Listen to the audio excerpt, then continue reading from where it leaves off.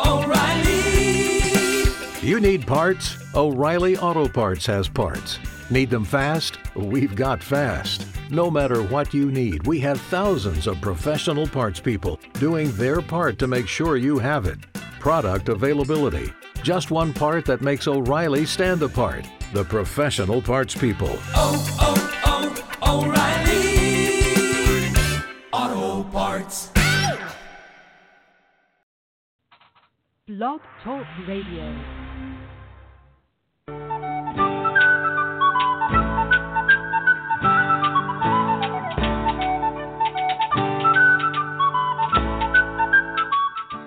Welcome to the Spiritual Unity Radio Network, a station dedicated to the concept that all manifestations of the divine are equally valid.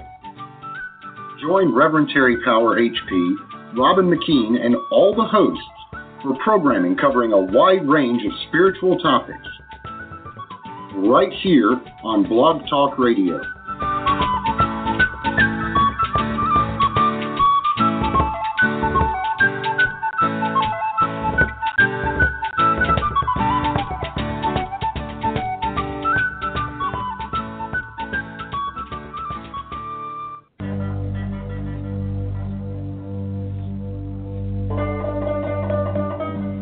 Enter the realm of living myth. Voice of Olympus, hosted by Hercules Invictus and Athena Victory, celebrates the mythic impulses of ancient Greece and Rome, and they invite you to celebrate with them.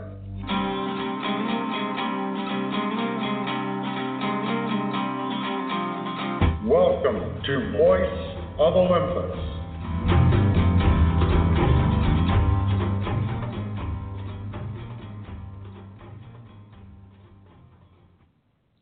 Greetings and welcome to Voice of Olympus. I am Hercules Invictus, and tonight is our Archons and Aeons episode, which is the third Monday of every month, and the first segment is Starfleet Adventures with Admiral Bob Vossler of the USS Challenger.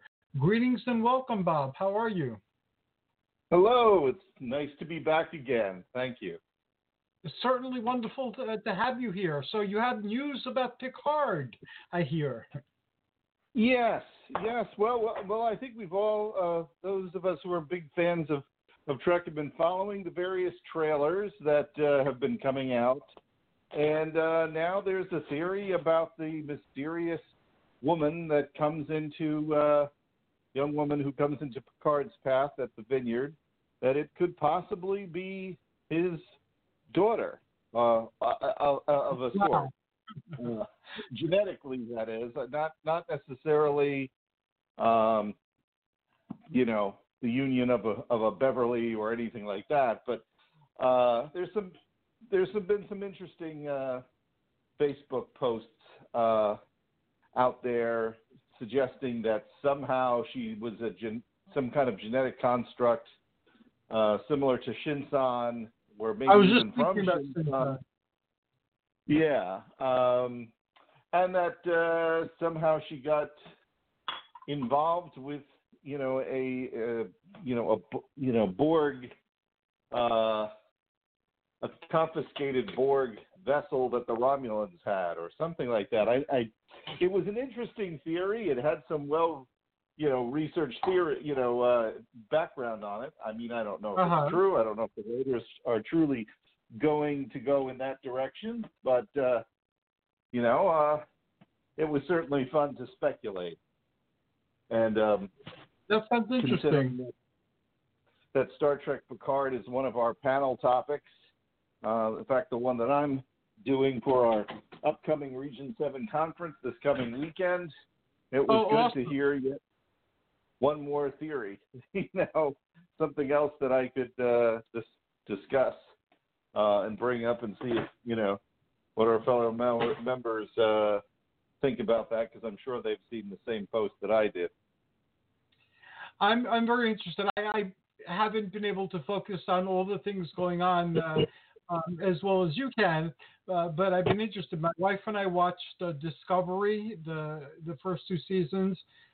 We watched all of Enterprise, and I'm personally halfway through with Star Trek: The Next Generation, and I've watched all the movies again. So yeah, pretty much, I guess, by year's end or by the spring of next year, I'll have watched all the tracks that were visual. The books, there's too many of them to reread. I'm in my 60s, so yeah, that's too formidable a task to take on. Oh my gosh, I have a collection of books that, maybe when I retire, I could start to get into that. I got a stack of comics I haven't even gotten into. What's on my bedstand? Same here. It's just been a little too busy. In fact, this month has been very bittersweet because while it was very active in the fact that I got to see, William Shatner at the Asbury Park Paramount Theater. I didn't get to meet him personally as I had hoped, but trying to use my press pass. But, trying to get close to William Shatner is, next to impossible. But he was fantastic as a speaker, as he always is.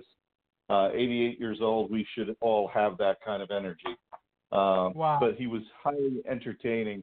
But, of course, we're also, those on my crew are mourning the loss of our good friend and my operations chief, Todd Brugmans, who was on the show, was on this show several months back, earlier in the year. What happened? The news came, well, he had diabetes, and nobody expected the turn to this drastic, but his condition they didn't know exactly what the problem was because around July his health, it started to blow up with the fluid, and in fact he was at our barbecue and was having a very difficult time trying to walk, and so they examined the situation, and which took time because of various reasons with the apparatus and getting the results and all that. And they determined that he needed to have a valve replaced, that he was having heart issues.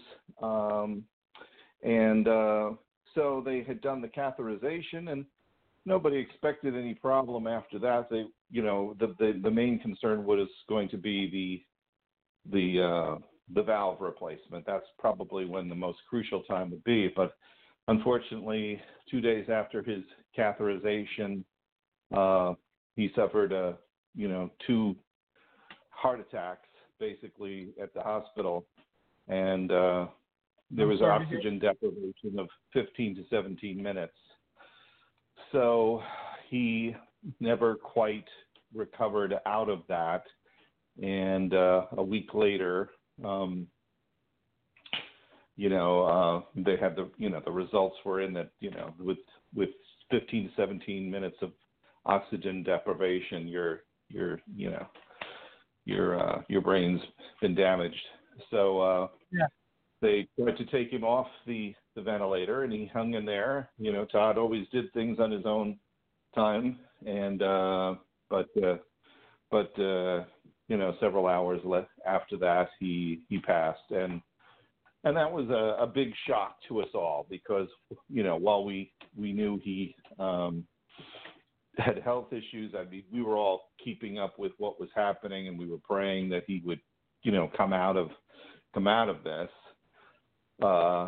But the reality was that he wouldn't have been the same after that.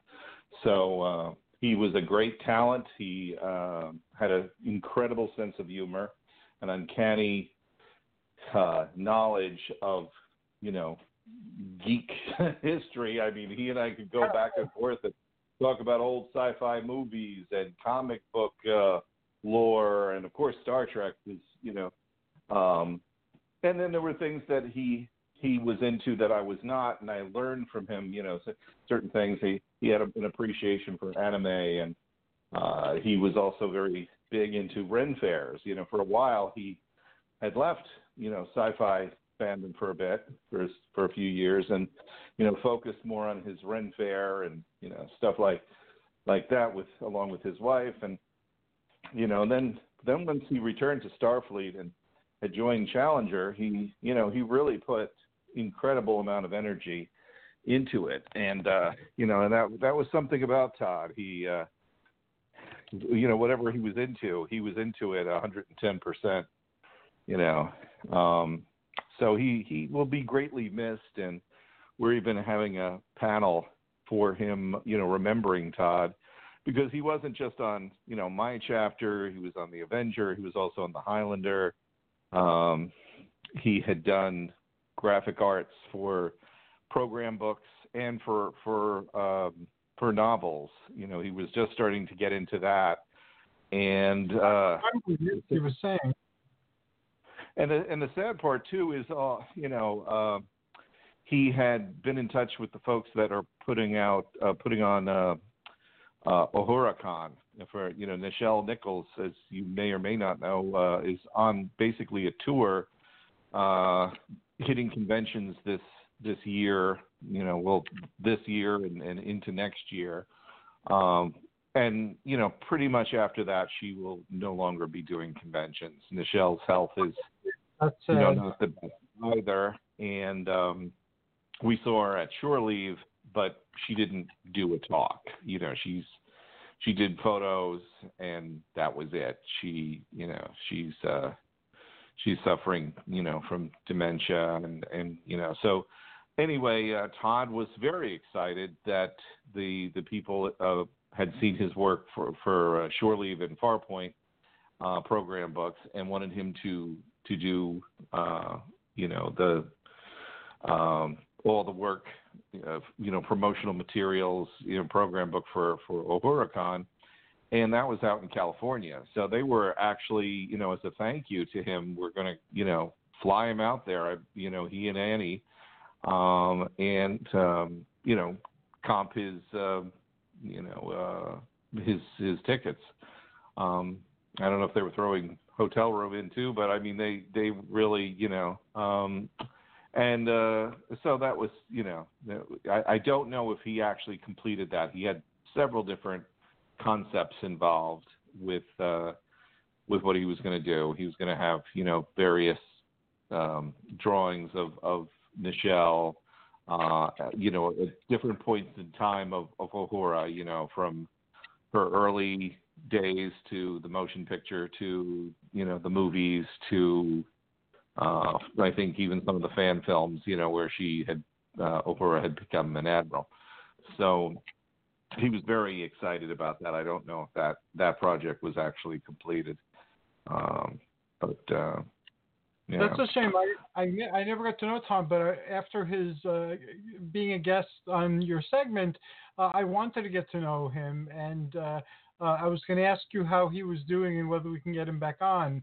What we can do, though, is we can dedicate our next episode to him. If you can send me his information, I'll post the dedication.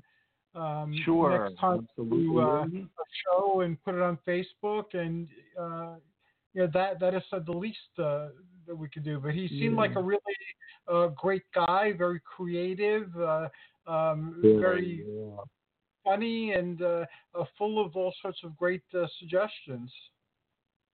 Yes, and he enjoyed being on the segment, and when he was around the summer when these problems escalated and he was unable to go to work, there was 1 month where I was trying to see if he would be a guest again, because I knew not only would he have enjoyed it and you would have enjoyed having him again, but it would have put it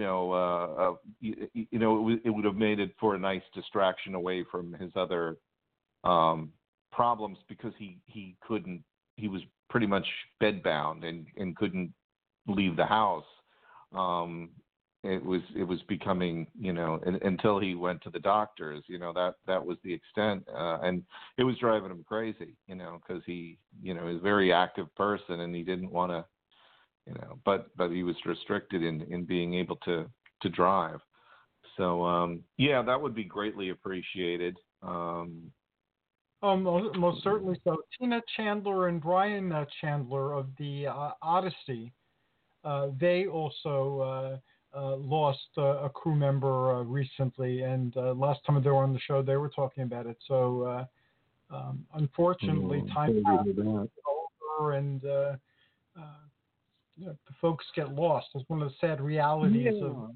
Yeah, it seems like, and I don't want to be a downer, turn the tone of the show downer, but it just seems like this last several months,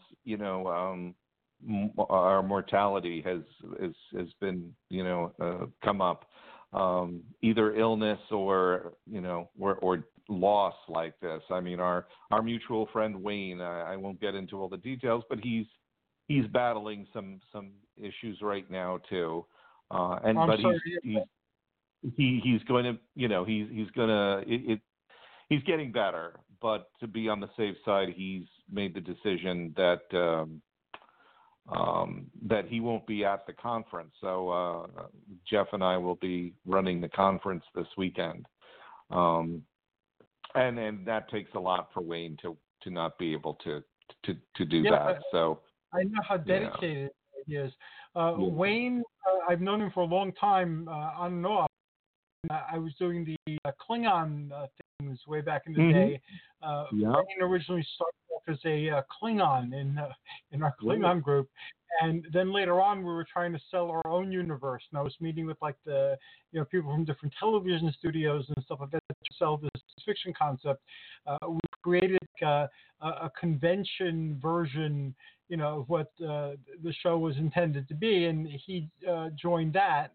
And so I got to interact with him like in our own outer space playground. And I was really overjoyed to reconnect with him now and to see him at the Mythic Atlantis event. So I'm sorry he's going through a hard time. Yeah, and then we had one other member as well who gave us a scare, not on my chapter, but we're very close to him. And, he had a bit of a infection and was hospitalized, and we're like, what's going on, and so and he they're not the only cases. There was at least 2-3 more that we were just beginning to wonder, if our Starfleet medical coverage was as good as it needed to be. But that's right. We're all unfortunately getting older. That's very true. Does the Starfleet Club have medical coverage? That'd be awesome if it did. Unfortunately not, but I think as our demographic tends to get older, I have noticed over the years that conversations have shifted a bit to a little bit of talking about doctors and specialists and medications. I've noticed that too. Another 10 years, what it'll be like. But it's life, and we've even seen the aging process through the original crew, right, down to undiscovered country and even generations. Right. And it's not something that is terrible. It's part of life. So and we saw those characters just as we've seen our own membership grow and change and face different challenges and mature more and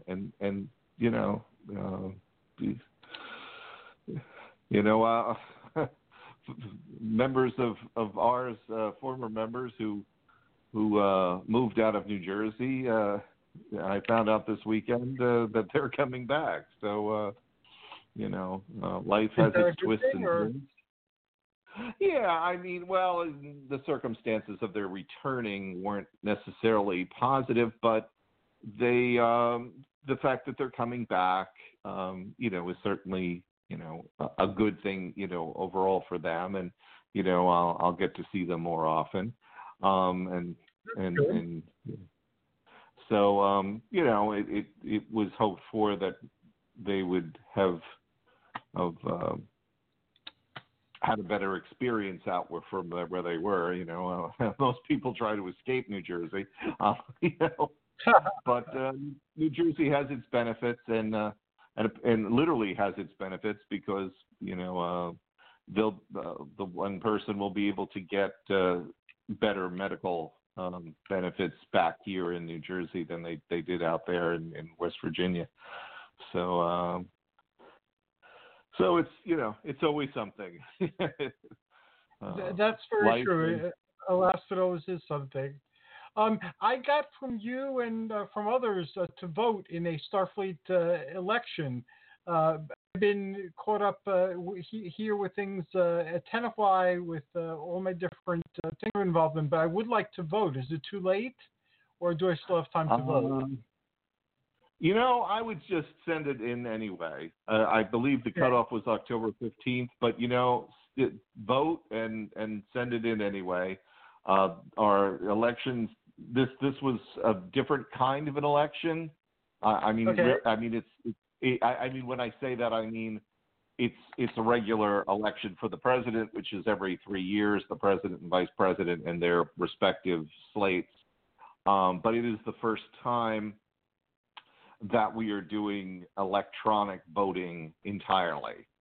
And there was a little bit of confusion about that, and there's obviously some members that even in this day and age don't have electronic access. I mean, we have one member in this chapter that wasn't able to vote. Of course, unfortunately he also has some health issues at the moment, and that's probably the last thing he was thinking of at the moment. But yes, there was some confusion about whether you could request, a paper ballot, and unfortunately, the company that the organization is using this time to tabulate the results couldn't offer that. So plus there was always a mailing, a physical mailing that had the platforms of both, or all the candidates. In this case, there's only 2 running. Last time there was 4 or 5, so it was interesting. And I was on one of the slates. But I wish I was around to vote for you. Well, we came close, but coming in second doesn't. There was definitely. I think it was like 4 or 5 candidates. So we were very happy to, at least we came in second, and a very, relatively close second. But and then ironically, that person that actually won, they were there for a year, and unfortunately, again, gosh, this sounds redundant, but they had a health issue. The person had a stroke. Not to say that Starfleet gave it to them, but so a different person, the vice president took over, and a new he became president. So, at this time I just didn't have the same drive to do it. Maybe in the future, but a lot of things were happening in the real life realm at that point, and this was back in June, and we had to file it at that point. And the person that I was, had been asked to run with again, unfortunately, he couldn't do it either. So, there's two fine candidates, and I in the email, did they? I forgot now because I did vote a while back. I forgot if they actually provided you the link to both their respective platforms and things like that. I really don't remember. I remember seeing the title and clicking on it and just breezing through it and putting it on my do as quickly as possible list. And then of course events transpired and unfolded, and next thing I knew, here I am now with you. So of course it stayed in my mind and it popped up again. So I figured I'd ask. I will search for it after tonight's show, and I will, make as informed a choice as I can if I can still vote. And I can, if you have a question as to, of the two, I won't tell you who to vote for, but I mean, if you want information, they're both equally very qualified, and I know the vice president of one of the slates very well. I've known him for years, and he's a great guy. It's I wish whoever ends up leading the organization. It's a lot of work when you get on that level. And because we're an incorporated nonprofit, it has certain restrictions. I shouldn't say restrictions, but certain rules that have to be followed because of legality. Right. So it's not even though we are a fund-based organization, there are certain things that have to be done in a certain way, and for our own protections, because of the incorporation papers. But but I think it's good to see every 3 years a whole new slate come in, and not to say they're all brand new, but they're people who have experience and bring their ideas and their focus on progress. So it's that time again. So I'm looking forward to November when we find out who's won, and in January when they start. So we'll once it's done, we support whoever wins and hope to see a better organization come forward. And I'm glad to be part of the adventure. And in the next election, I will most certainly vote, because by then I'll be very integrated into what's going on. Here on my end, not much to report. The Cresskill Public Library, the director retired. Oh. And many people who I was working with left. So right now, everything is on hold. I'm still the president of the Friends of the Cresskill Library, so that's a nonprofit, and I take care of things that are required, as you know. And I'm still doing my role-playing game for kids, the Mythic Adventure, and right now we just finished being in outer space, and now we're in modern times where the gods and heroes of mythology will be superheroes. So that'll be the next bunch of adventures. But all the other things that I was doing, I don't know if the new director or the new crew that they get in to replace the old crew will be on the same page. So rather than invest a lot more activity, putting on these different events and regular scheduled groups, I just figured I'd take a break for a while and see what happens. And I've gotten invitations to do it in other libraries. So if I can't stay in Cresskill, I'll move my base of operations to another library. I had forgotten that you were also the president of the Friends group, you said? Yes. Wow. And as you may know, from that, this week is National Friends of the Libraries Week. I wasn't aware of it. Yeah, which means that many municipalities, present proclamations honoring the work, the very important work of the Friends. While I may no longer work for the library system, I'm very familiar with all the great things that the Friends do to support the libraries, and I happen to be, in my work capacity as a reporter, I was at one of the towns I cover, and they had presented a proclamation to the president of the Friends of Wow. that particular library, and one of the librarians that I worked with in the past. So it was nice, and and ironically, on the subject of libraries, I was set to make a solo run to the Vineland library system yesterday. They were hosting a cosplay kind of event, very similar to the Fan Nation event that Challenger does at the Ocean County Library, and that we also did at the Burlington County Library System in August, called Fandom Fest. So I was intrigued. They'd actually reached out to me and asked if I do a panel, if possible, and even asked, do you charge for that? And I said, no, I don't charge. But I was also committed to going to a toy collectible show that hasn't happened for a while, and I did tell them that. So I thought I would try and do both. I would go to the collectible show, which is about 25 minutes away from here, and drop off some flyers and things like that, and of course, hunt for treasures.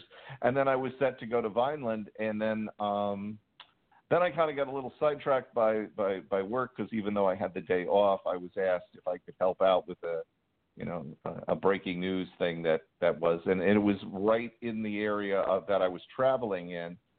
So I detoured, and I had to file the two stories. Actually, it was two stories at a library that I worked at last April for a month for training purposes. So I was like, only me that could head towards Vineland, which is an hour and some odd minutes away, and end up in Southern Ocean County at a different library entirely. And then by that point, the event was going to end at 4, and I was ready to set off at 2, and it was still almost an hour away at that point. So I was like, darn it. So in the future, I'll be working with them, and we'll, hopefully get more of the crew involved. The news came to us kind of late, so we didn't get to. And, with everything else that's happened this month, we just didn't, have time to really prepare for it. So I was just going to pop out over, but, sometimes it just doesn't work out. So, I know exactly what you mean. I missed a bunch of things this month because with some of them I missed them because I couldn't be in two places at once. Not yet, anyway. And some other, they just my mind was so saturated and I was so focused. So there was a meeting, for instance, that I would have liked to attend. It was a very important meeting. And I reminded myself, and then I turned around, and the meeting had started like an hour and a half previously. So I had a show after the meeting, so it didn't really make sense to go to the meeting. But I can certainly understand what you're saying. It's so easy to get pulled in a lot of different directions and get sidetracked that you can't do everything. Well, yeah, and while even though I had the day off, sometimes you're asked to do stuff, and again, real life intervenes. So and I thought, well, I'll just detour. I needed to stop at the bank anyway and get a little bit more cash flow, because I realized if I was going to go that far on the Parkway, that I, having spent all my cash or a good portion of it at the collectible place, I needed to get tolls. So there was that, and maybe a quick and then the other library wasn't open until 1:00, so I had to I grabbed some quick lunch, went there for at 1:00, and then the quickest thing was the two assignments, and then of course, not surprisingly, I bumped into people that I had worked with, and we got chit-chatting, and then before I realized it, it was close to 2:00, and I was like, well, now it doesn't really make sense, because it'll take me, by the time I get there, and then I still had a uniform in the back, because it was cosplay, kind of stuff, so I was going to put that on, and by the time I got out there, it would have just but now, fortunately, there's loads of things coming ahead. So there always are, and here I've watched enough Trek, especially with Discovery and with Enterprise, to see how big a role time travel can play in the Star Trek universe. And then, of course, I got those collections of like favorite episodes that are in the theme, like the Borg and the Klingons, and there's one with time travel and another one with alternate dimensions. So that filled out my imagination with other possibilities. So basically, the storyline that we're introducing is set, and I also made a list of planets that were in Star Trek that resounded with the Greco-Roman theme. So people can choose among these races, or suggest some others. And we have the Challenger, the Justice, and the Odyssey that we're interacting with to start. Cool. Basically just to start things rolling. And the first meeting was delayed because of the change in directors, but it'll happen, very soon. People are pretty excited about it. And Tina and Brian Chandler finished their first chapter that they wrote out, and it's really good. That kind of sets the stage for everybody. And the role-playing game I did with the kids, a summary of that will be part of the story too. So we started old-style, writing stories interactions as in days of yore. So that's started as well. And I'm looking at various role-playing systems to get a pen and paper or tabletop campaign going to keep this something episodic to keep the stories going, because that's very much the Star Trek tradition as well. So that's where all that stuff is. And Tina and Brian are big Stargate fans, as am I. And is there Stargate fandom still? That's a good question, because I recall there was.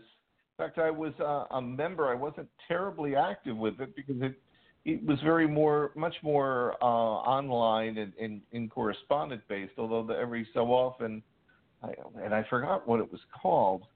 I think I still have a patch or something. But I haven't really heard anything lately. In fact, I haven't heard a lot about Stargate itself, other than there was on a streaming service about a year or two ago. And what was it called? Stargate Origins or something like that? It's on DVD.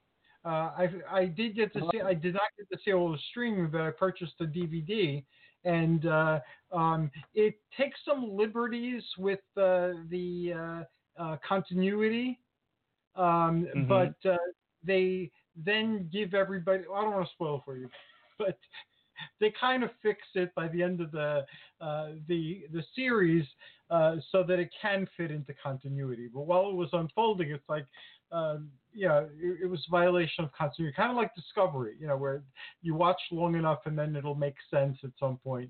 But was it a kind of a prequel premise? Yes.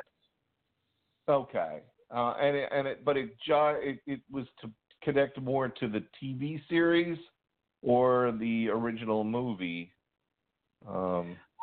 It was kind of vague, where and how connected. I guess just like Discovery was kind of vague, which universe did it take place in? Was it in the regular continuity? Was it in the Kelvin universe? Was it another universe of its own? Here it was kind of vague. It fit in pretty good with the television show, but it was about Catherine and the finding of the Stargate and the early, her early adventures with the Stargate.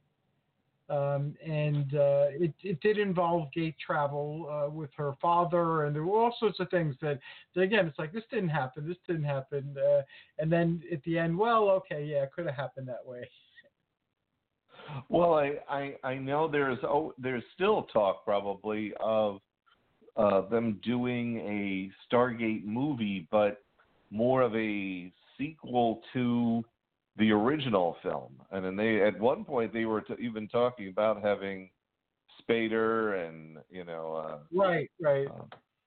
Russell back and all, but then nothing have ever come to it. And I think at this stage, I don't know if it will, but every so often they can do that. What I heard was that Independence Day, their sequel to that, did not go as well as anticipated, so they weren't able to garner enough support to move forward with Stargate, and they were talking about either a sequel to the original movie, because there were a bunch of novels for the original movie that expanded greatly. I think there were 5 of them. So I don't know if they're going to follow the book continuity or just create a new one. And then they were talking about a reboot of the whole thing. And I think that would have been sad because they had an MCU type of thing too, with all their Stargate shows on television. They all fit together in the same continuity. And people liked that continuity. It kept the show afloat for over a decade and a half. So creating a whole continuity didn't make sense. I think they should have, like, what happened to Atlantis? They left. What happened to the crew of Universe that was stuck in galaxies away? They could have started trying to answer those questions instead of like rebooting it. Or I really enjoyed Atlantis. Atlantis was the show that I got to see from start to finish. I didn't have Stargate SG-1 started on, I believe it was Stars channel, or it was a cable channel, and I didn't get that until they moved it to Sci-Fi. So even though they showed those episodes, I didn't really get to I didn't get to see it first run. I did see the movie, the original movie in the theater. But Atlantis was the one that I connected with perhaps more so because I got to see it from start to finish. I did not like Stargate Universe. I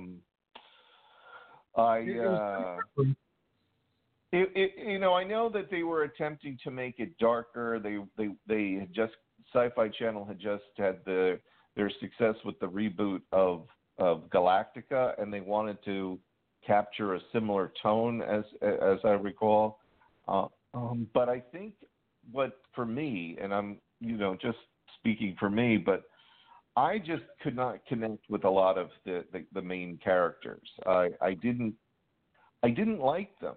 There was only maybe 1 or 2 characters that I really liked, and I just didn't feel that the chemistry was there. And I know the show has fans. In fact, that was one thing that Todd and I actually disagreed with. He kind of liked the show, and I just, and it's rare for me not to like a sci-fi show, or at least give it some more time to. But I found it very difficult to watch. I just didn't like the structure of it or the a lot of the characters, and I found that there was episodes where the civilians were trying to take over from the military, and I found that you were supposed to root for the military, but I was kind of rooting for the civilians.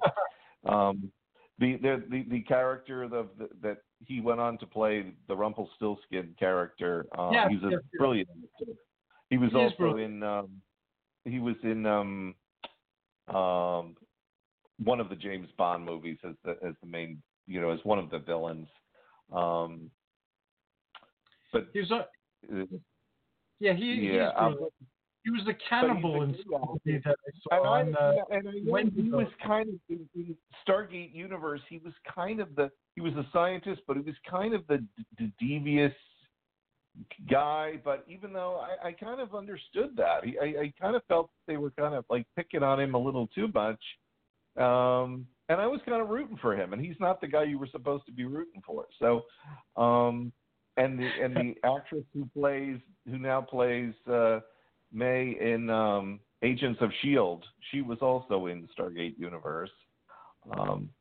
The three characters that I actually did like was there was a young soldier who liked the senator's daughter, and I liked the senator's daughter or congressman's daughter, and of course, and kind of the tech nerd guy, the poor guy who ends up getting left. They're all put into deep freeze, and they didn't have enough cryo chambers, I guess. Right. And he's the one who basically will die because he'll be on this long journey home, and he ended up getting the short straw and was on the ship. And I thought that was just a terrible way to end the show. But the ratings weren't there. And I remember that they left it hanging too, though, and that's why I think if they bring it back, they should do it in the same universe, because they could spend the first year or two just filling in the blanks. What happened between the end of the show? What's going on? I just didn't get a lot of warm fuzzies. It just didn't. Even though they brought back, like now General O'Neill, they had him for an episode or two. But I just didn't get.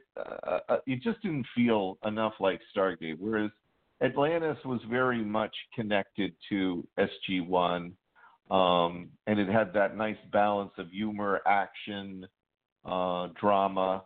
Stargate Universe just seemed too dark, and I also didn't like that whole premise of the body swapping thing. That just seemed stupid, and I thought it stretched things a little too much. But just for me, I just didn't like the characters. I just didn't care whether they got home or not, except for those three. And maybe around that time when that show came out, which seems like a very long time ago, because I guess it was, within the last 10 years, they also came out with Warehouse 13. And unlike Stargate Universe, even though the two shows came out around the same time, I loved Warehouse 13 because you just love those characters. Very important. Yes. You just wanted to hang with these people. They were such fun people, and even if the scripts was like, there were episodes where I remember watching it. It was like, I don't even know what's happening, but I don't care. I just want to see how they all interact, and the young man, and I can't remember his character name, much less his actor name, but he was at shore leave. And as was the brilliant older lead of the show, who was also in an episode of Next Gen. He was the alien who collected.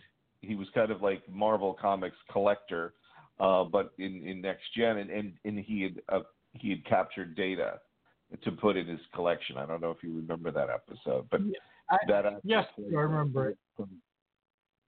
And they were at this convention, and they had the same kind of chemistry off screen as they did on screen. Like they were just a lot of fun, joking around, and shared a lot of great stories. And it just seemed like they were having a lot of fun doing that show. And they were worried kind of that the next season would be their last, but it didn't. It ended up being like 2 seasons. But that was a good group of people that you could kind of identify with. And to me, Stargate Universe just missed the mark. But, didn't do it. That's just my opinion. It's just my opinion, My wife wasn't there for Star Trek Universe either. It wasn't my favorite format. I actually like the first 7 or 8 seasons of SG-1 the best. Then I liked Atlantis. Then I liked SG-1 the last couple of seasons, where it seemed like a totally different television show almost. They should have called it Stargate Commander or something. And anyway. Yeah. It's just, and I think they were trying to do the whole the storytelling a little bit different, and I guess they thought, well, Galactica was at that point so successful, and to adopt that kind of gritty, tone, and I think it was too jarring, And speaking of, Galactica, if we go off on a tangent, there's been lots of rumors that they were going to bring back, they were going to reboot that yet again, and I heard, the original thought was that they were going to do what I had hoped they were going to do, which was to kind of go back to the original Galactica, or kind of do a reboot of that, or somehow blend elements of, both the original and the reboot.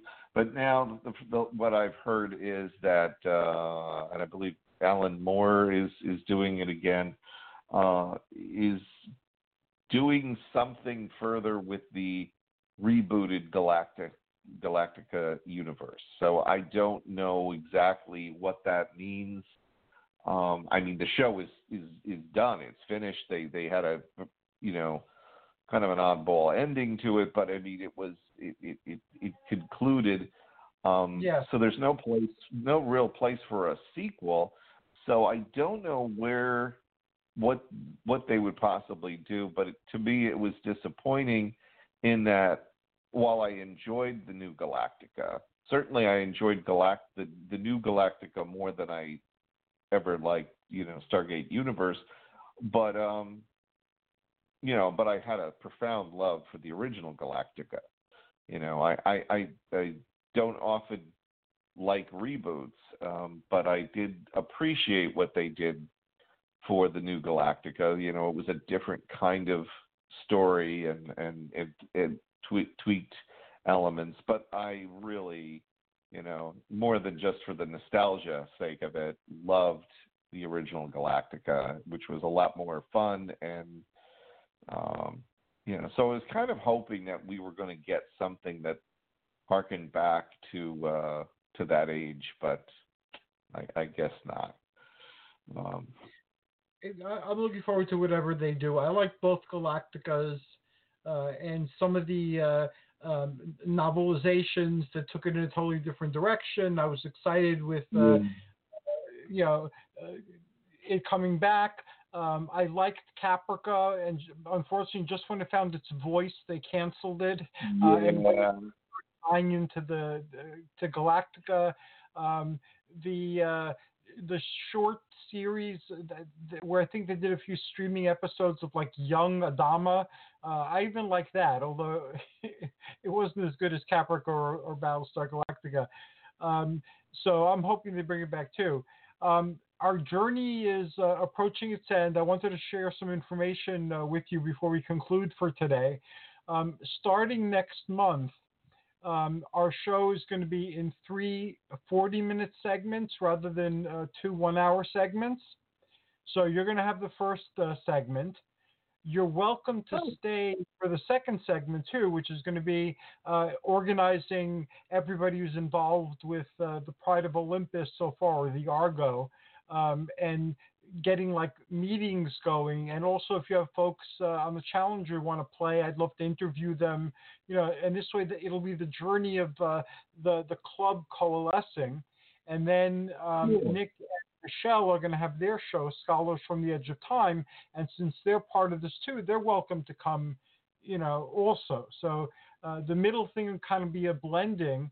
And this way, you and I will be free to, like we did today and we've done at other times, we can explore a wider range of shows. And so I enjoy, because you know a lot more than I know.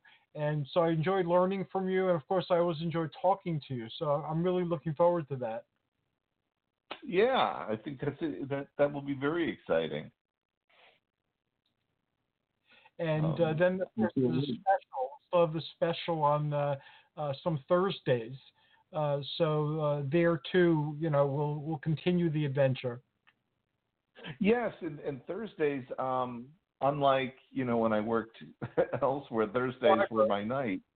But Thursdays are now generally clear. And usually my meeting nights for things that I cover are Tuesday and Wednesday, and not every Tuesday and Wednesday, but at least twice during the month, although next month I believe one of them only meets once. So, I'm very much looking forward to the change in format. Not that anything was wrong with the current format, but this will certainly allow us to expand in many different areas. So it'll be a lot of fun. And I'll invite you to the things we're doing on Facebook, so you could be as part of that as your busy schedule allows. Thank you again so very much. Before we conclude, is there anything new and exciting coming up very soon for District 7 and the USS Challenger? Or Region 7? Region 7, we've got our conference this weekend at the Cherry Hill Crown Plaza. We're excited about that. We have a lot of different panels and things lined up, and just seeing each other again. It'll be a wonderful time. I know Challenger then has our meeting the next week, the weekend after that on Sunday, and we've got Fan Nation coming up in November on the 23rd.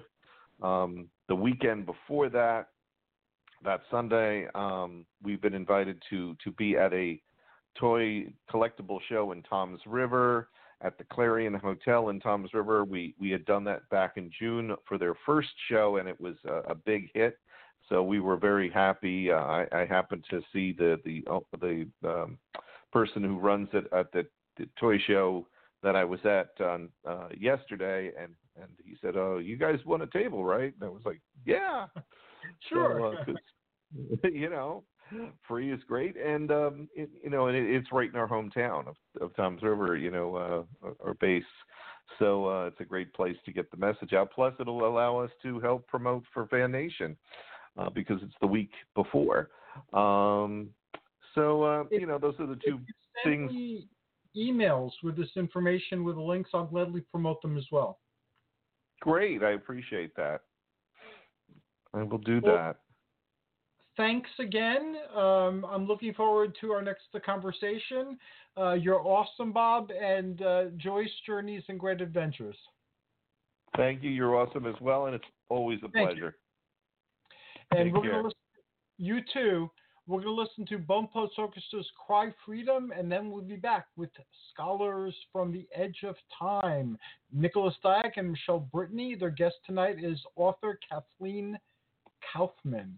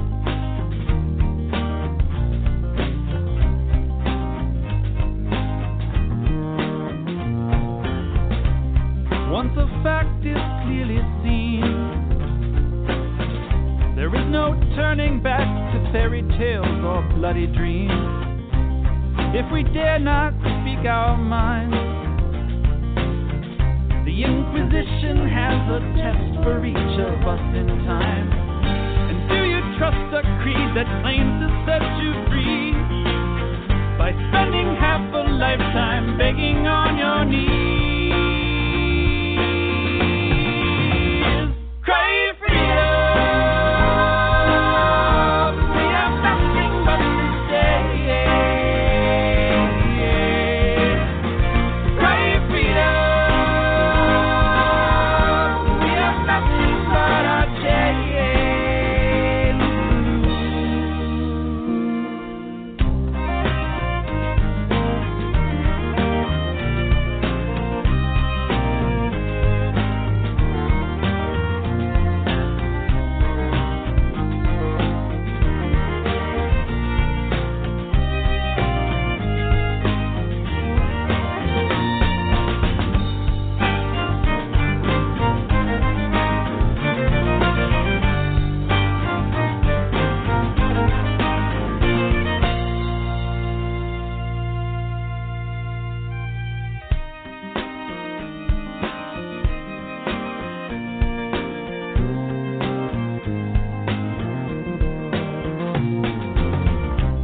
In a single cup of earth sings the mystery of the all-expansive universe. Trust that brain behind your eyes to carve a space for us within the universal mind. And if it's up to us to bring some balance back, let it not be said it's courage that we lack. Cry freedom, we have nothing but to say. Cry freedom, we have nothing but our chains. Cry freedom, we have nothing but to say.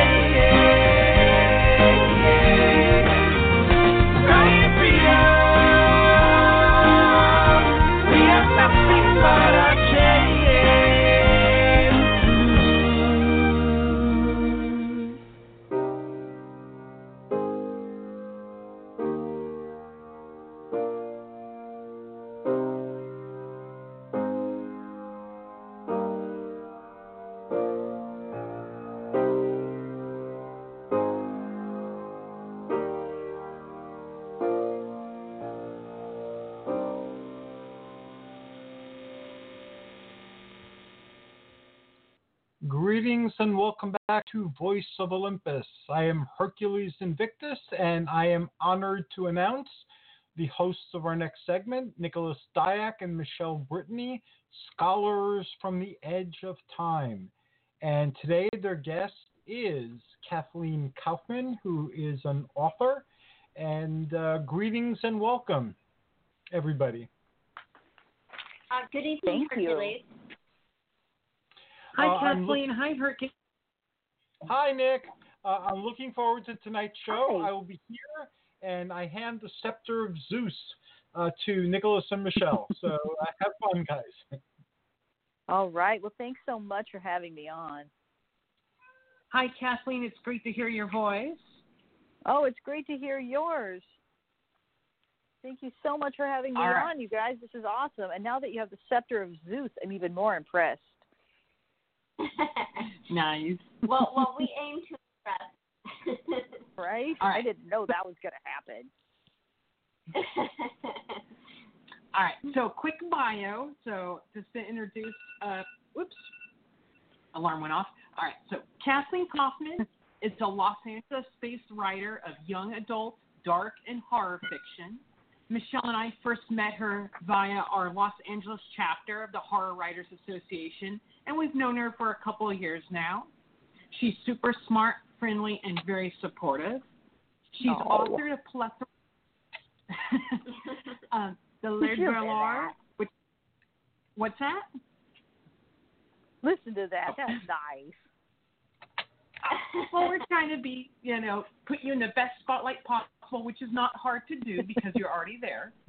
Right. Oh. So Kathleen's offered a plethora of books, and I'm going to mispronounce this, but the Laird Velar, which is currently under development to be a film from Echo Lake Studios. Hag, and her newest novel, Devil, due to be released next week from Turner Publishing. She's also a teacher, a photographer, and she may have been a doppelganger for Agent Dana Scully. So, hi, Kathleen. Hello. Thank you so much for having me on, you guys.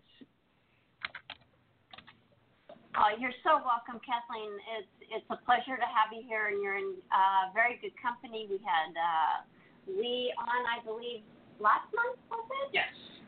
Lee Murray on goodness. last month.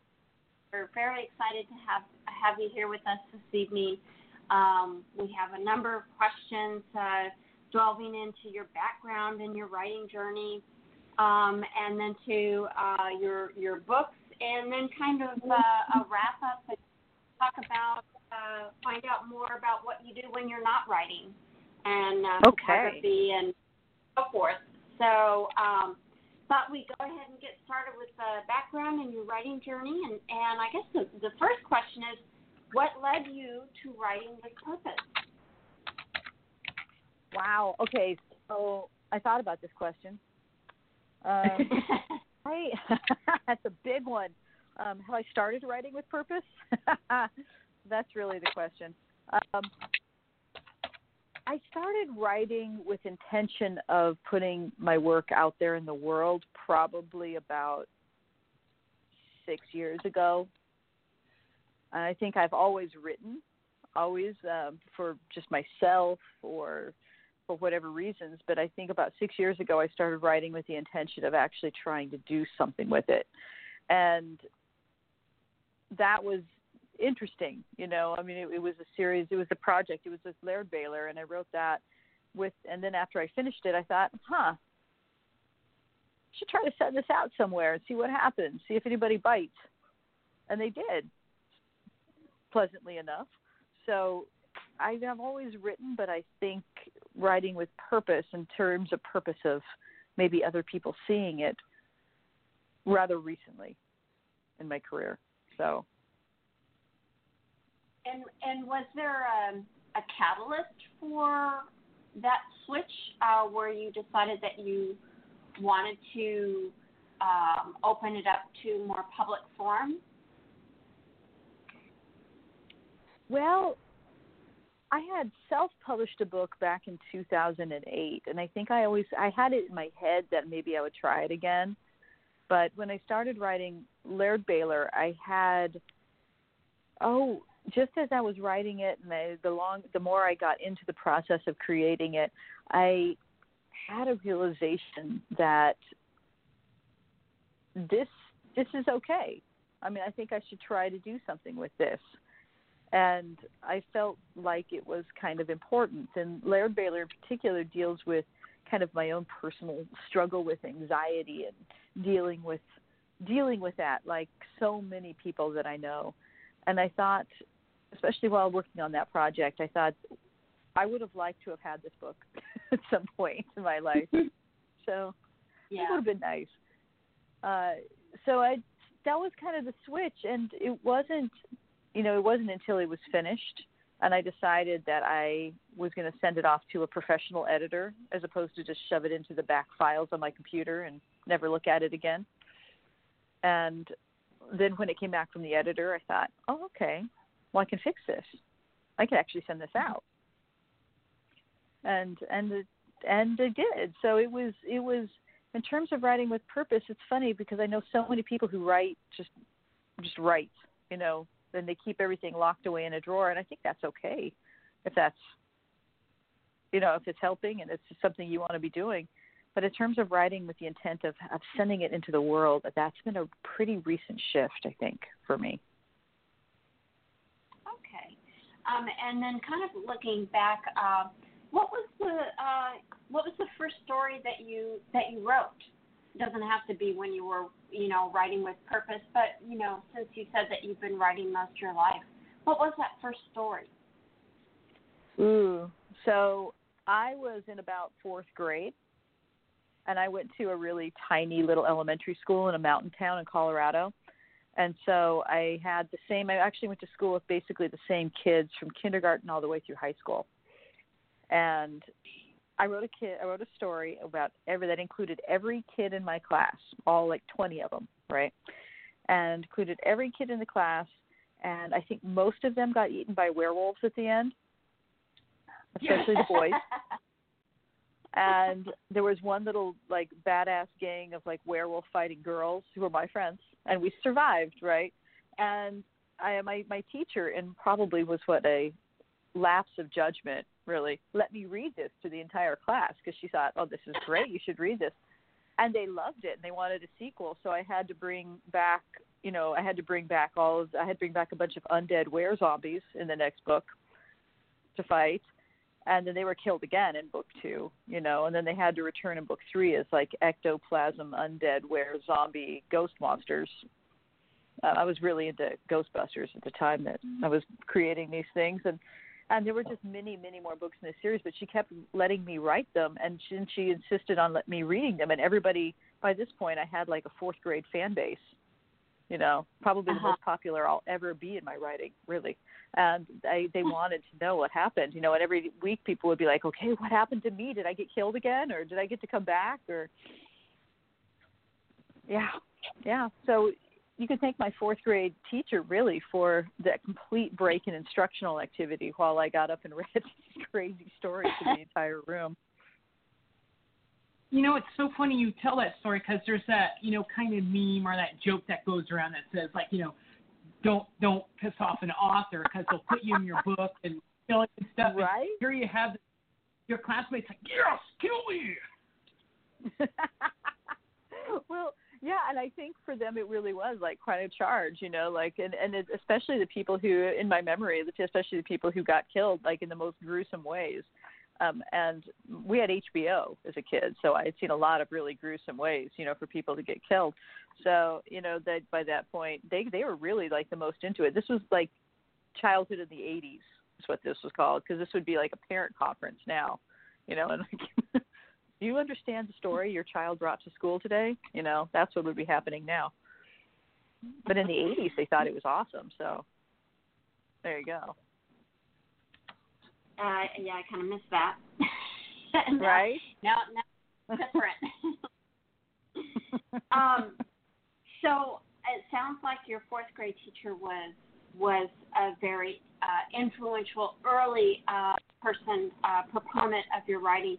Did you have other early influences or supportive network for your writing? Oh, I grew up in a family of readers, and I grew up very much surrounded by books and surrounded by literature and surrounded by people who really appreciated books. And I had so many authors that I loved as a kid, and I think I lived in the Madeleine L'Engle books, the Wrinkle in Time books, and the C.S. Lewis, the Chronicles of Narnia books, and Michael End, The Never-Ending Story, I must have read, a gazillion times. And so many authors in my childhood really kind of propelled me through. And then as I got into it, like as being a young teen and a teenager, there was the V.C. Andrews and the Anne Rices and Neil Gaiman. I was a huge graphic novel fan. And like I didn't even, that was like amazing breakthrough to me that you could have this visual type of short story. And Sandman was just an absolute breakthrough for me. I just couldn't believe that you could do this. And Margaret Atwood and just so many other authors that I just kind of lived inside their books, I think, as I grew up and as I kind of developed my love of literature. Mm-hmm. Was horror kind of early on your passion? It absolutely was. I always gravitated towards it in either movies or books, and almost without exception, really. And I couldn't really tell you what it was that was so appealing about it, other than I have always absolutely loved to be scared. I like haunted houses, and I like scary movies, and the charge of being scared and the idea, the intellectual question behind it of what scares us and why it scares us has always been really fascinating to me. Oh, okay.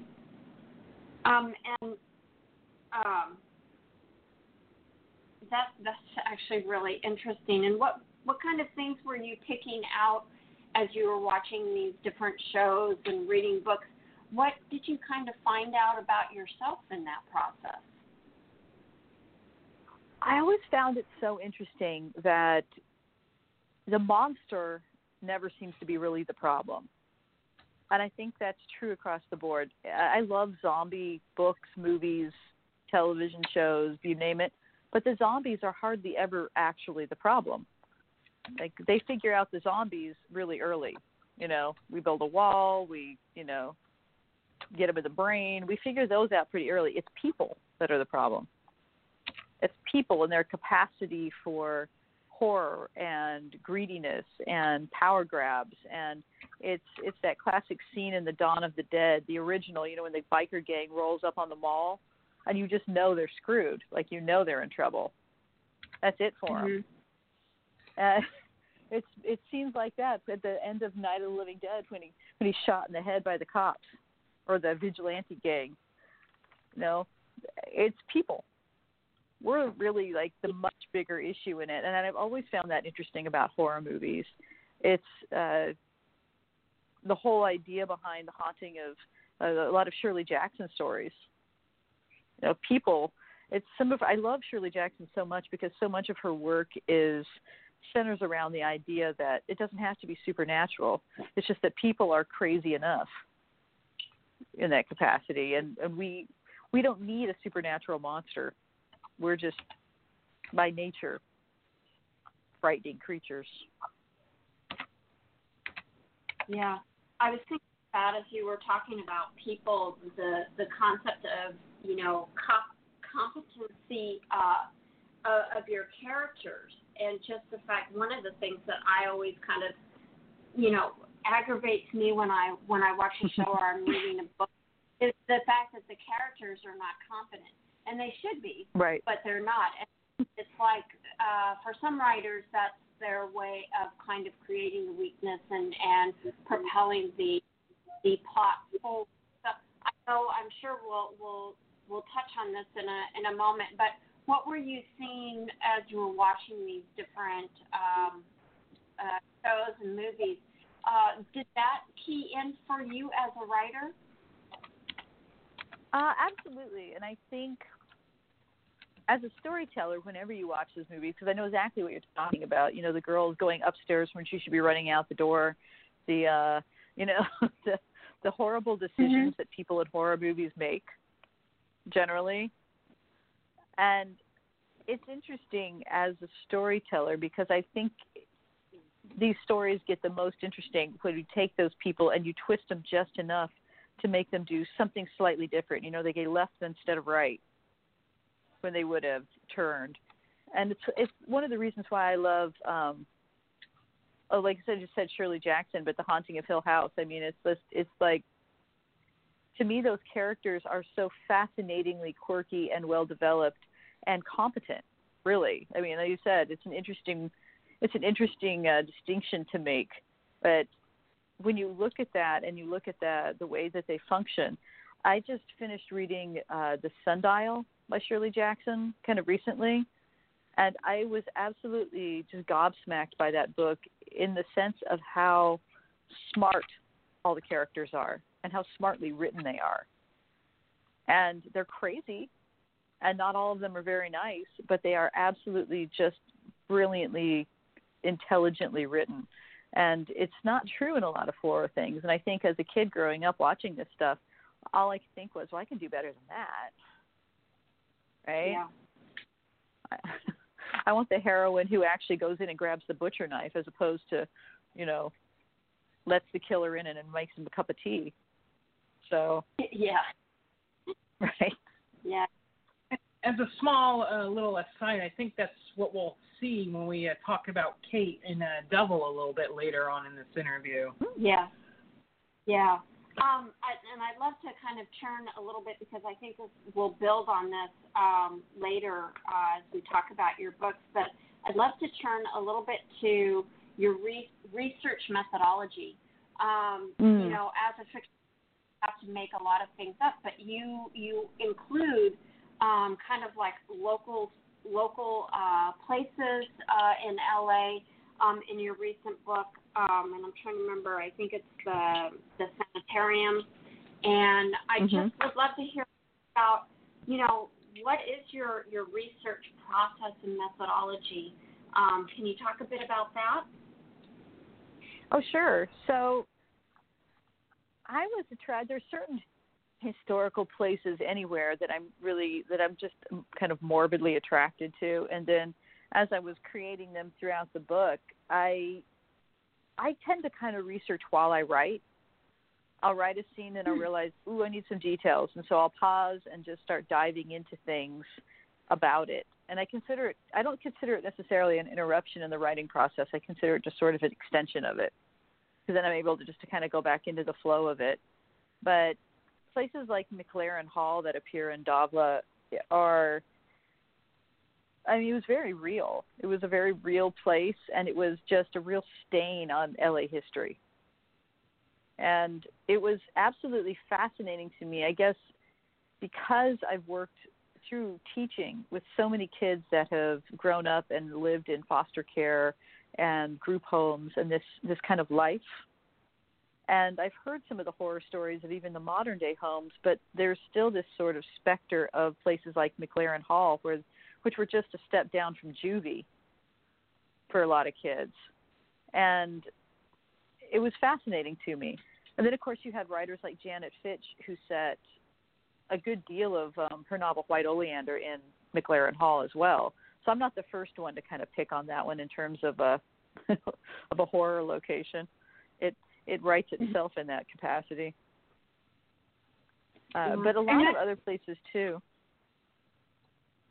I mean, aside from places, though, what about like research into? I don't know how to phrase this, but I know at least in Hag and definitely in this one, there's a strong occult and magical elements. A lot of seems folklorish at times, or at least taking old folklore and new. How does it extend to that? So the Kaich in Hag, that whole folklore thread that runs through Hag, is a real story, and it was one that I'd kind of grown up with. My family is ostensibly Scottish, and it was one that we had definitely grown up on in terms of old stories that like my grandmother and my great aunt used to tell. But the Kaich in that folklore, the story I always heard was, you better be good or the Kaich is going to get you. It was like a boogeyman kind of story. And when I started researching the real roots of the Kaich and how she was really sort of a storm hag, I mean, they would go out and leave offerings to her for the crops to grow or the winds to not blow or for the fields to not freeze. And if they did, then it was just figured, well, we must have messed it up, you know. Not that she didn't exist, they just figured it did.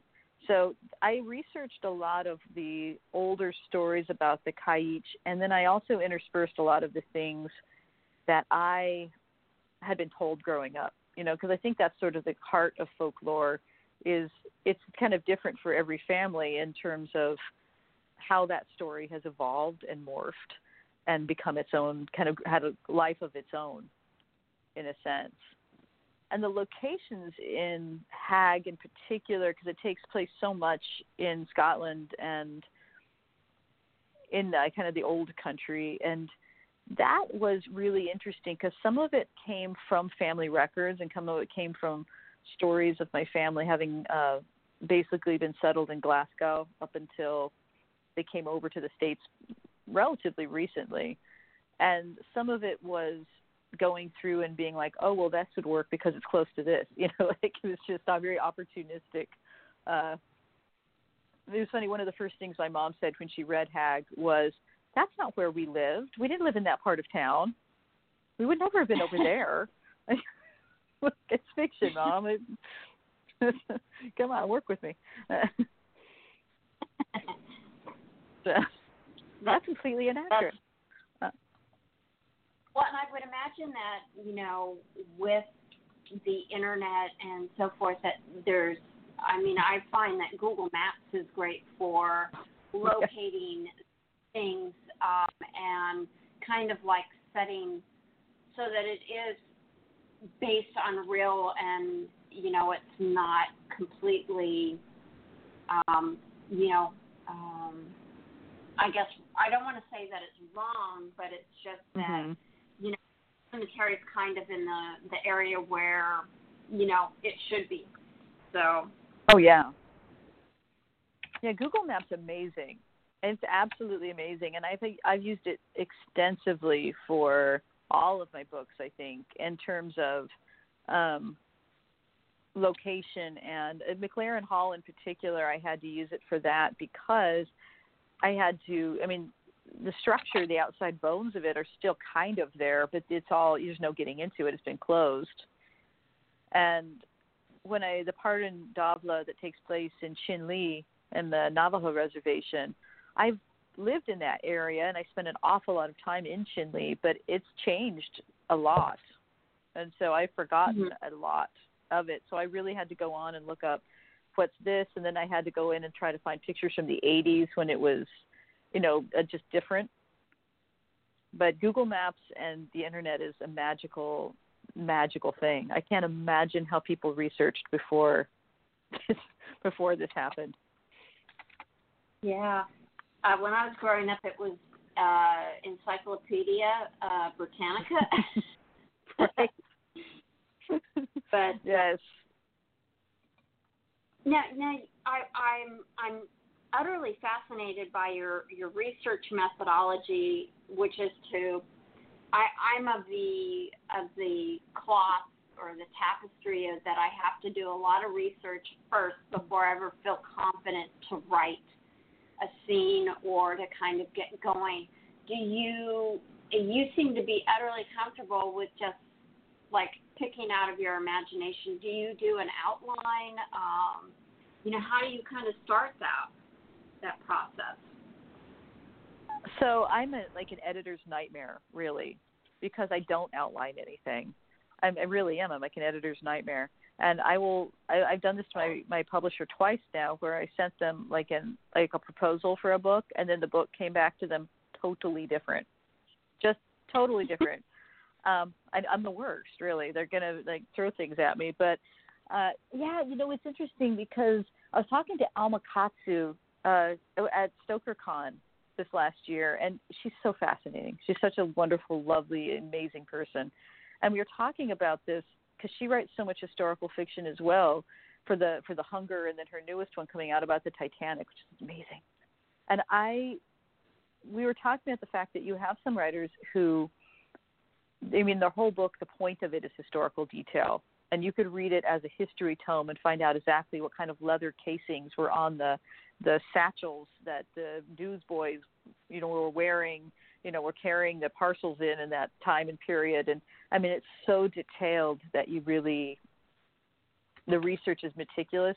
And then there's stories where it's set in a time and place, and it's more about the story than the history. And I guess that's kind of where I fall with it, because I can write a scene and I can give it a really good guess at what it would be like, but then I have to totally back up, go back in and inject the historical research. And I'm pretty sure I get it wrong from time, you know, I mean, everybody does, but I'm pretty sure if I ever had any really big history nuts on any of my book, there would be plenty to be actually about if you went through. I had to do extensive research in Hague about tattoos and the prevalence of them going back in particularly Scotland in the 17th and 18th century. And I'm about 98.9% sure I'm right about what my information, but it was hard to find because some of the research just isn't easily accessible necessarily. Yeah. Well, before we move on into your books, I'd like to ask you a couple of questions that'll kind of lead into that. So the first is, through all of your books, do you have a particular kind of writerly trademark that makes the story distinctly you?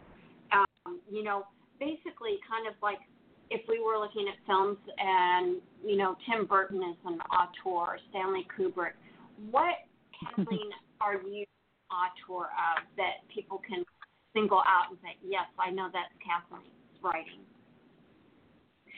My books always tend to have an absurd amount of unpronounceable Gaelic words in them.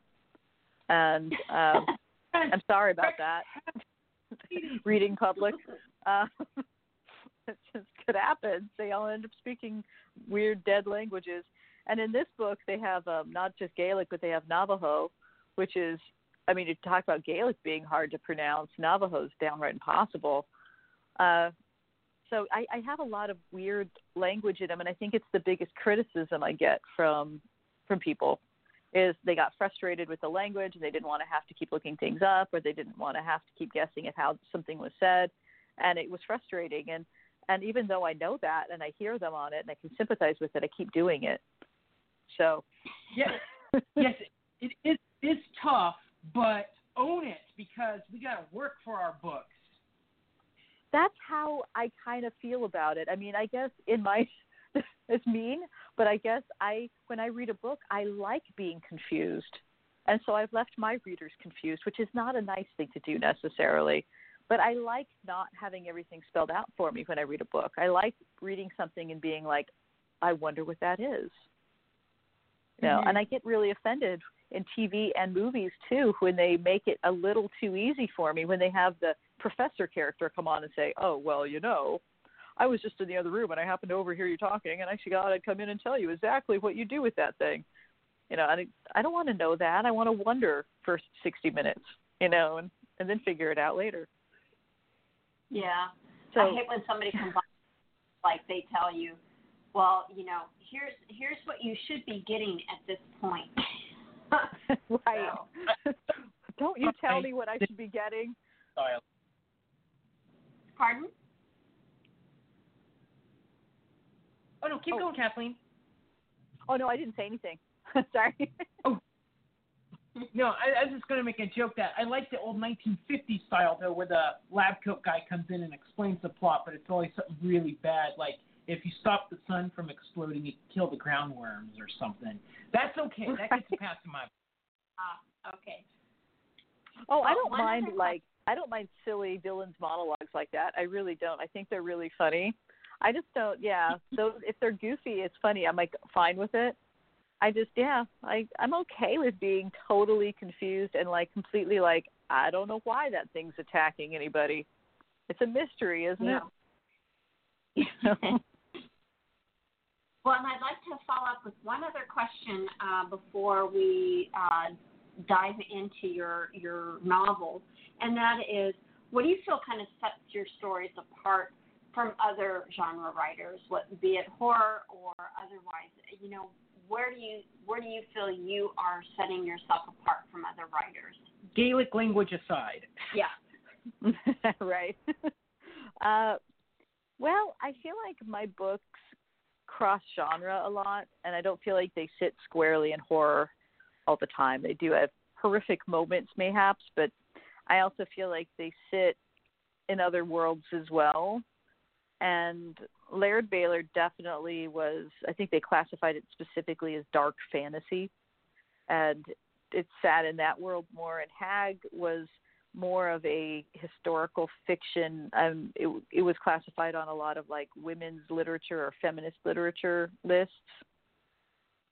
And Davla, I think, is more of is closer to a traditional horror book than I've written in the past. But it still has, it's still definitely not going to be, if you're looking for a straight horror novel, it's probably going to be a little outside of that. I feel like my work crosses into different genres, and it kind of mixes them up a little bit. It's funny because I don't write my things with any idea of what they're going to be. I can't even think in that sense. I can't sit down and say, I'm going to write a science fiction story. I'm going to write a horror book or whatever. It's just how it turns out, and then the labels always get put on it after the fact. So I was always really interested at the labels that Hag received because I thought, I guess it is that. All right, you say so. Okay. And I think we'll kind of turn over, and I think this is a great segue into your novel. So, Kathleen, Michelle and I, we're really bad friends because we have not read. You are not. We have, but we've read your newest one, and that's the important one for this interview. But we don't want to skip Laird Baylor and Hag. So I was hoping if you could take just a couple minutes, maybe if you want to describe each of them, the plot, what you're kind of proud about them, what they accomplished for you. Sure. And you're not bad friends. You're wonderful friends. Listen to you, too. Jeez. So Laird Baylor was my first kind of seriously published book, and it was, as I kind of said before, it was sort of my ode to anxiety, and it's about a little boy, Jamie, who is 7 years old, and he tumbles down a hill in the very first scene of the book, and he ends up in another world. He crosses it through a portal into the night forest, which is sort of the in-between between living and dying and crossing into the next world and staying put. And he's trapped. And he doesn't know how, and he's 7, right? But he's aging rapidly because time doesn't work the same in the night forest. So he's aging rapidly, at least in body, but he's still 7. I mean, for him, a few minutes have passed, but for his body and his, in his physical growth, he's getting rapidly bigger and bigger throughout the book at a very fast pace.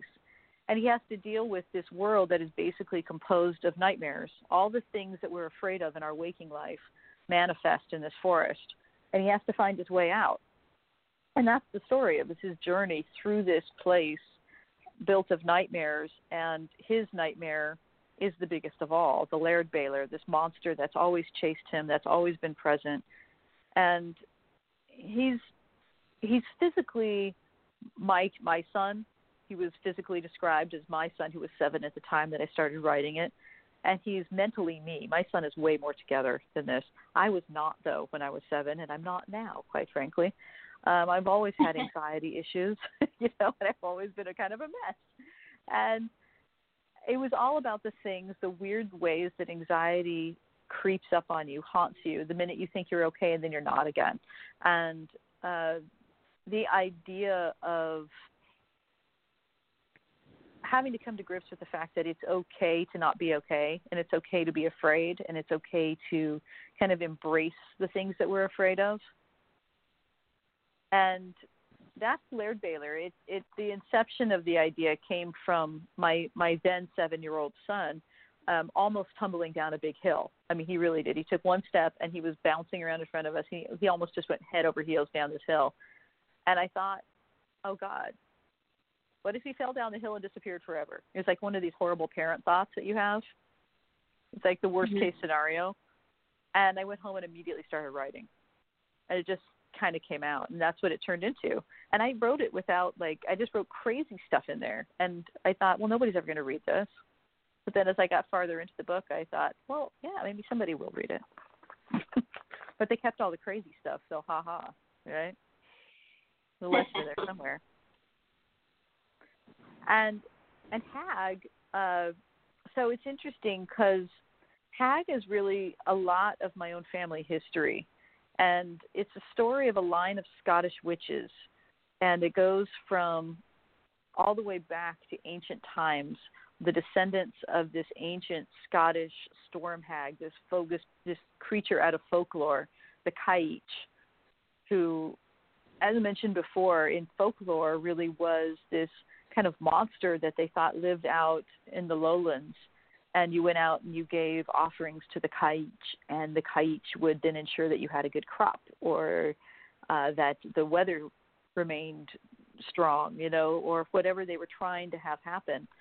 And in my story, the Kaich has daughters, right? She'll take, humans, at her will, and she has all these daughters, but the daughters forget exactly almost immediately upon leaving her, they forget who they are, and they forget their past, and they forget where they came from, and they forget that they too have these powers that have descended from their mother. And they go off into the world. And so I follow one particular line of the Kaiich's daughters as they remember, generation after generation. They remember a little bit more and a little bit more and a little bit more about who they are and what they're capable of and maybe where they came from. And it intersperses that with the story of Alice Grace, who is really focused after my own mother, who's had an absolutely extraordinary life and doesn't own being a witch, but I kind of think she might be, because she has had some creepy experiences, and she's one of those who just knows. You don't have to tell her anything. She just knows. And she's just had some really extraordinary things happen to her life. And I wrote this story of these witches, and a lot of the things that happened to Alice Grace throughout the book are stories that happened to my mother, and a lot of the stories of the Kaiich's daughters as they come up through Scotland were the stories that I grew up with about my great-great-grandmothers and great-great-aunts and people that had been in my family. And I just kind of put them all in story fashion and tied them all together. Because it was funny, because I sat down to write it because my mother was clearing out her house, and I became the recipient of this book of photographs and all of these handwritten genealogy records. And I had this book of photos that went all the way back into the late 1700s, which was amazing. And I realized I was the only one who knew not only who these people were, but all the stories that accompanied them. And it was this enormous weight that kind of hit me, like, I have to do something with this, because if I don't, this dies with me, or I torture my own kid with all this stuff and leave him to do it. But I had all these things in my head, and so that was sort of in a lot of ways, it was my way of preserving a lot of the history. And there's an awful lot of fiction in there too, don't get me wrong. If you read Hag, we're not quite, as scary as all that, but still, there was an awful lot of things. Like, one of my many greats grandmothers really was a medium in Glasgow. Like, she was a part of the spiritualism movement, and she claimed to be able to contact the dead and the whole 9 yards. And I had another great grandmother who claimed to be a water diviner, that she could find water for farmers and things of that nature. And there's this weird history of fascinatingly awesome women that came out of my mother's side of the family, and now they all made it into a book. So I'm either going to be haunted by them or they're happy about it, but they haven't let me know yet. So we'll figure out. Well, the jury's still out. I'm going to go with happy, because it's nice being finally immortalized in some fashion. And right. It's just incredible, one, that you're writing what you know, but that you've documented that history in such an incredible way. So I think that's just amazing. All right, so I think it's time to talk about, I've been saying this like 5 different ways, and that's your intention, as I confessed earlier. So I'm going to go with Diabla. So, Diabla. So Davla or Diabla or Diabla is all. It depends where you are in the UK as to how you pronounce it. So I tend to pronounce it Davla. So not only did I pick a crazy Gaelic word, but I picked one that has like 10 different pronunciations. I'll give it my best. Sorry, kind readers. You're good. So, Dabla, taking place in LA during the 1980s, it focuses on Kate, a precocious girl at the age of 10 who lives in a cul-de-sac populated by her extended family, who are all part of a cult called the Society. When Kate's mom falls ill while being possessed of maleficent beings, things go awry, and Kate is plucked from her brother and father and institutionalized in the notorious McLaren Hall. As she begins to develop and hone her powers, another powerful cult based in Salt Lake City sets in motion a plan to abduct Kate for their own purposes. Kate must deal with the confinement of McLaren Hall all the while dodging the SLC cult and even her own father, who's bent on revenge against his own daughter. So, where did this one come from? Okay, so, all right. So I found this documentary. The very inciting moment of this one came from watching a documentary called Belief: The Possession of Janet Moses. That was on. It's probably still out there. I think it was on Netflix at the time, and it was about a woman, Janet Moses, in New Zealand, who was part of the Maori tribe. And I mean, in realistic terms, she probably had a mental illness. She probably had manic depression or some bipolar disorder or something was going on with her. But her family diagnosed her as being possessed. And this was a true story. This was a documentary about a real thing that happened. And in their attempts to exorcise the demon out of her, they killed her.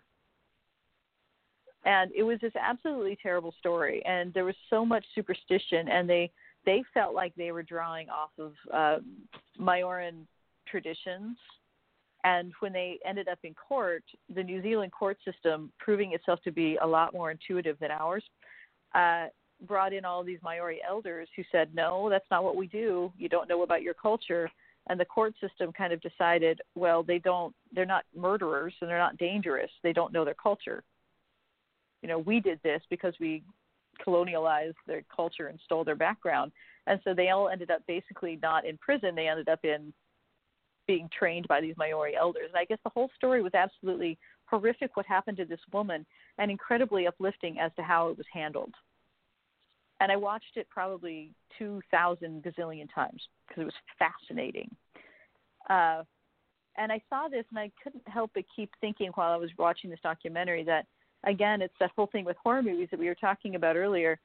It's not devils and demons that are the problem. It's people. And it's people that are the scariest things out there. And that's kind of where Kate was born from. So what if you have the reincarnation of the devil, right? Or a devil. And what if she's really not that bad? What if she's not the problem? What if the problem is really the system around her? I think your title, as Gaelic as it is multifaceted because at first glance you think it is a descriptor of Kate, but from Kate's perspective, you know, there's, you know, a whole bunch of other antagonists against her anyways. You know, the institution that's in, Anne Bell, her kind of sort of friend who's not really her friend, but, you know, part of the cult, her own sister. So it's kind of interesting that who really is, you know, the devil in this story. And it's pretty easy to prescribe her because she's kind of a character that makes me think of like Drew Barrymore from The Firestarter combined with Wednesday Addams in a weird sort of way, you know, dark and good but powerful as well. Yeah, and I wanted her to be, and she is a devil, right? She's the reborn reincarnation of the goddess of the dead. At the same time, she's a little kid. You know, she's 10 when the book starts, and she's 13 as it moves on and towards the end, and she's a kid, and she's trying to deal with this stuff, and she's at the mercy of so many of these other forces that are committing such more grievous harm, not just to her, but to around them. The system that keeps her locked in McLaren Hall, these the cultists that seek her out from Salt Lake, and the people that she lives with in the society that basically abandon her and refuse to claim her and care for her. And her father, who, well, you know, turns out to not be such a great guy either. I won't give it away. So, yeah, it's really sad to see her father's kind of transformation because I was in the beginning like, oh, nuts. But yeah, we'll leave that one for later. So, question about this book though is because it does take place during the 80s, although it's not like overtly 80s in a weird sort of way because, you know, right now there's a very 80s nostalgia revival going on.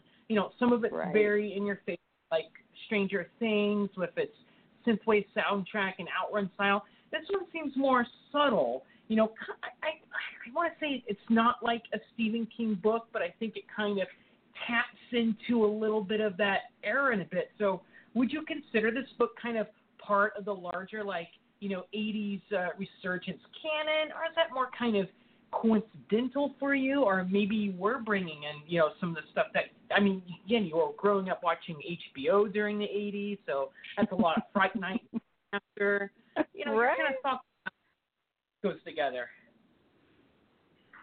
Yeah, so it's interesting because I think I originally said it in the 80s because I was 10 years old in the 80s, and that was where I was drawing from. But what are my memories of being 10, 11, 12 years old in the 80s? I was born in 76, and so, around 85, 86, I was at the exact same age where Kate is, and I think that's where I said it originally just purely for that reason. And then I started having so much fun with the 80s references, but I didn't want it to be really over the top. That was one thing I was very cautious of.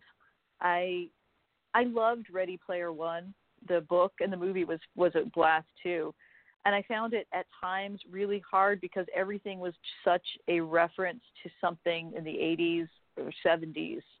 And I had trouble with it. And I thought, well, I don't want to make it quite so overt as maybe some other books that did that went that direction. But I was having so much fun because I was able to be like, I was reading that V.C. Andrews book at that age. And I was binge watching Days of Our Lives when no one was watching. And all of these plot lines that were mixing around in my head, which was basically the roots of Gothic horror, Days of Our Lives in particular, were all there. And I already had it all up there. And I found it to be, incredibly fun. And it's funny because there was a point in which my publisher wanted me to cut the V.C. Andrews books, and they said, well, nobody's going to get them. And I said, oh, no. Here's the thing. The people who get them are really going to get them. They're going to get them big time. Yeah. Yeah, right? I mean, Michelle, that is so. Yeah, because I read all those, and I was also thinking, to some of the, the Days of Our Lives and stuff. Mine was General Hospital if I got home in time. But you know what, though, that ties right? into what you said earlier, okay, is you got to make your readers work for it, You put all the Gaelic words in. So, hey, if they don't get a pop culture reference that's a little obscure or not so obscure, but the ones that really do get it, the ones that don't, maybe they'll go out and seek this out and they'll see that book like, oh, they're up in the attic doing bad stuff to each other. Ooh, that's kinky. Yeah. Well, yeah, I figure that if you don't get it, then it's not, that reference isn't for you. That's okay. But the people who get, especially the V.C. Andrews stuff, they get it. Because my friends who were the V.C. Andrews files, back in the 80s, we lived in those books. Like, that was not just a reading experience. It was like a possession.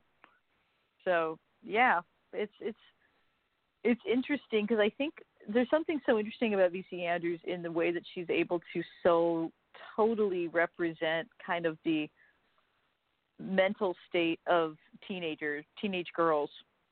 And it's a strange thing about that she was able to really capture, because these insane things happen in those books, but at the same time you leave them thinking, that is me. I could be doing that. That is exactly like me. She gets me.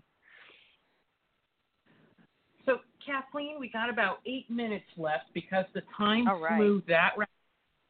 So I'm going to ask you kind of one big question, and then we'll spend the rest of the time, kind of winding things down and, promoting your next type of stuff. But I guess it's going to be a compound question, and that's what did you want to accomplish with Diabla? And secondly, when I look at all the promotional stuff with it, it says it's a book 1. So is there really a book 2 with this as well? And if so, something you want to foreshadow with that?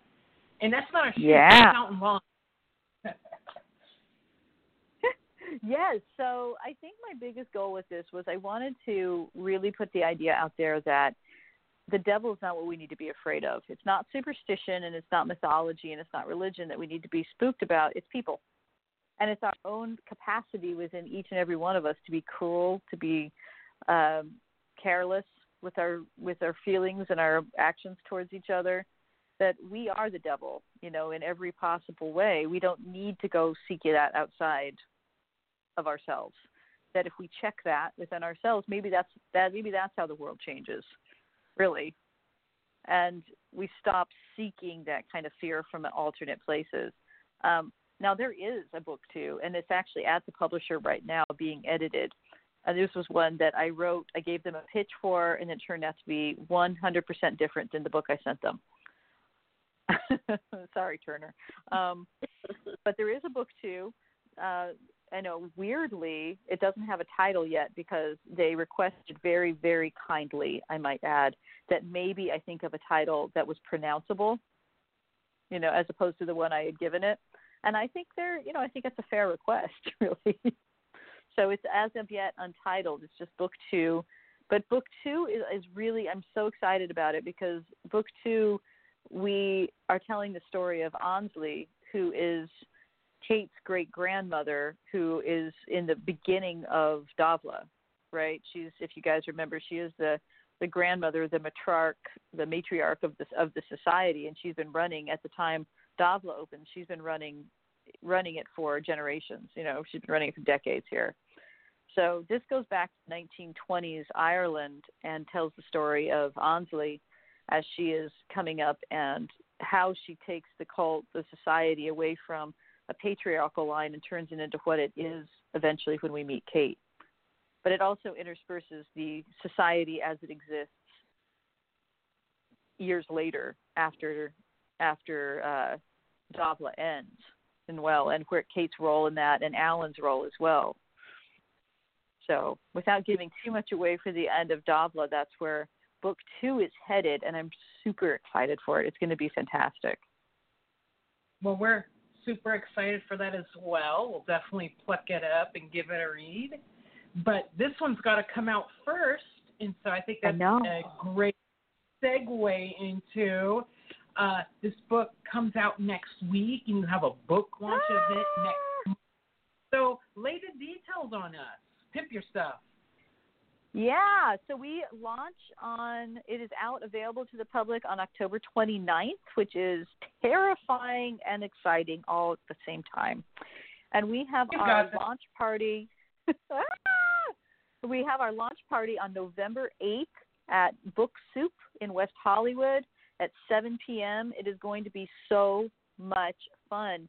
We have swag bags. We're going to have delicious snacks. It's going to be so much fun. Kimmy Balcombe, who is absolutely huge in the role play world and the cosplay world, is moderating this talk, and she is a completely fabulous person. I'm so happy she's going to be there. And we're using the opportunity to raise some funds for RACES, which is raising money for legal aid to immigrants caught on the border in this horrific, hellish, talk about the horrific things we do to people, right, and hell on earth, but raising money for legal aid and education for people caught in the border crisis. And so we're using the opportunity to raise money. I believe that that Hercules was so kind as to send out the links for my fundraising site, right? And if you give a $25 donation or if you pre-order a book from Book Soup, you get a swag bag full of the most fun stuff in the entire planet. It's going to be so great. And we're doing the same thing in Denver on November 23rd at 7 p.m. at Book Bar in the Tennyson District. Book Bar is, and Book Soup as well. It's just like these indie stores are just the heart and soul of the book industry, and especially for genre writers and horror writers and people who, are just outside of the mainstream like all of us, and they're just the heart and soul of this, and I'm so happy that they keep letting me come back to them. But same deal there, and I'm hoping that we can take this, I like the idea of using this opportunity to get some funds to people who really need it for a cause that's super worthy, and also supporting indie bookstores in the same time.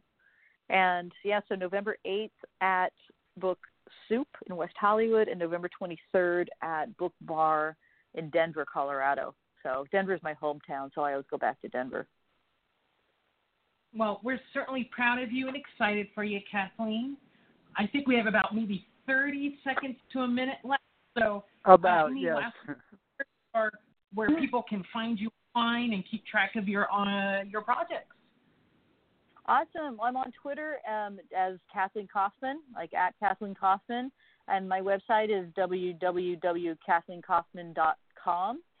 And I'm on Instagram. I'm just Kathleen Kaufman on Instagram as well. And I'm on Facebook as Kathleen Kaufman. I didn't ever make up any cool nicknames for myself. So I'm all over those places, and I promote the heck out of my stuff on all of those channels. So along with sharing pictures of my dog and what I ate for breakfast. So please join me on Twitter and Instagram. But I do try to keep things updated there. And my website is really cool. I owe that all to my husband. He built that thing. So it's gorgeous. It's www.kathleenkaufman.com. Well, thank you so much, Kathleen. I know that we have just seconds to go, so just want to thank you again for joining us this evening. We're very appreciative and wish you much success. Thank you so much for having me on. It's been such an honor. Love you guys. And thanks to all of you. This was an awesome show. I learned a lot. It was a lot of fun to listen to. Yay. Thank you so much for having me on. Good night, everyone. Good night, and thank you to all who listened in. Until next time, this is all of us wishing all of you joyous journeys and amazing adventures, and I will take back the scepter of Zeus now that the show is done. All right, thank you so much.